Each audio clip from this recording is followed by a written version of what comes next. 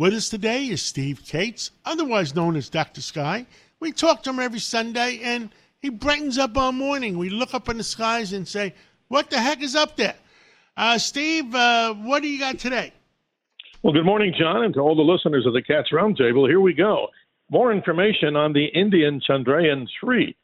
As we know, it successfully landed on the moon on August the 23rd. It's been in kind of a hibernation mode right now. Is it saving its power? It's deployed its little Pragyan little rover onto the surface of the moon. And get a load of this. The little rover has actually found samples of titanium, sulfur, and other elements, including oxygen, buried into the lunar soil. But what's interesting is the main spacecraft, of course, the main Vikram, the lander, it fired its engines, John, and moved some 12 inches so it could be closer to its little tiny rover, just demonstrating the power of its own engines. But here's something interesting. This spacecraft, the Vikram, the main lander, it actually discovered, John, what seems to be moonquakes on there. It actually picked up a strange signal with its sophisticated equipment. So as we've talked about before, the moon continues to resonate. Isn't that fascinating? That is, and I know we've talked about it in the past that parts of the moon may be hollow, maybe not like the movie was, but that's interesting, very interesting. Well, here's more on that. Apparently, they also detected the movement of the rover. That's how sensitive this particular spacecraft, the main lander Vikram, has in its array of instruments.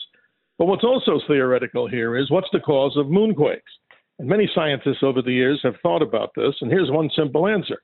It's because of the changing tides that stress between the Earth and the moon, that, of course, the moon is still not a dead world, and much more to learn about it.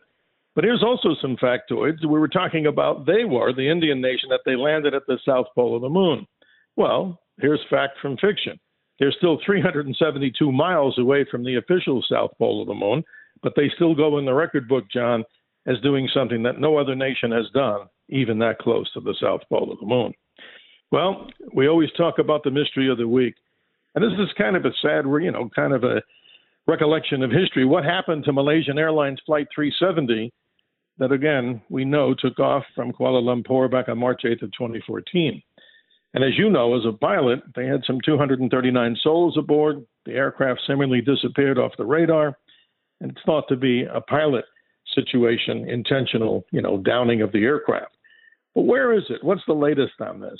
So the latest information that we have, and this comes through news sources that I think are pretty reliable, is that the crash location, or the interception of the aircraft into the ocean to destroy it, is some 900 plus miles off the western coast of Perth, Australia.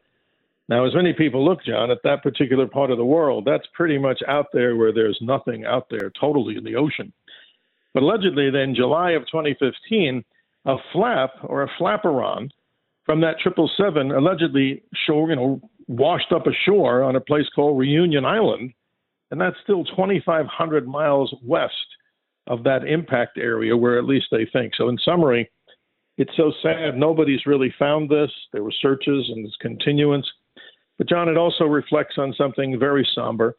And I, along with so many people, as a native New Yorker myself, want to pass on our condolences to all those that perished, of course, in 9/11 and all those that suffered, again, involving aircraft, and in that particular case, a most horrific terrorist attack. But as far as that particular I was hoping, story, Steve Kates, I was hoping that maybe they were alive someplace, because there was a lot of scientists on board.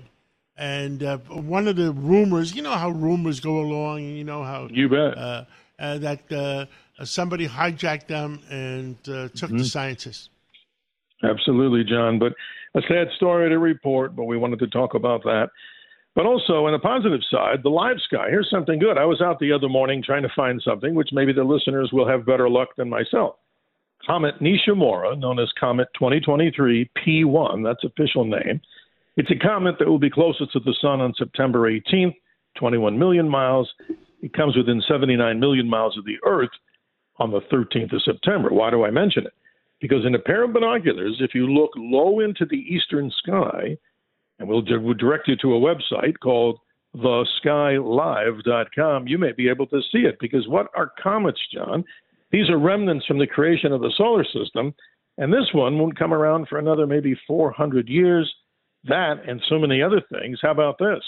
We have the last of the supermoons, super full moons of the year. That occurs on September 29th.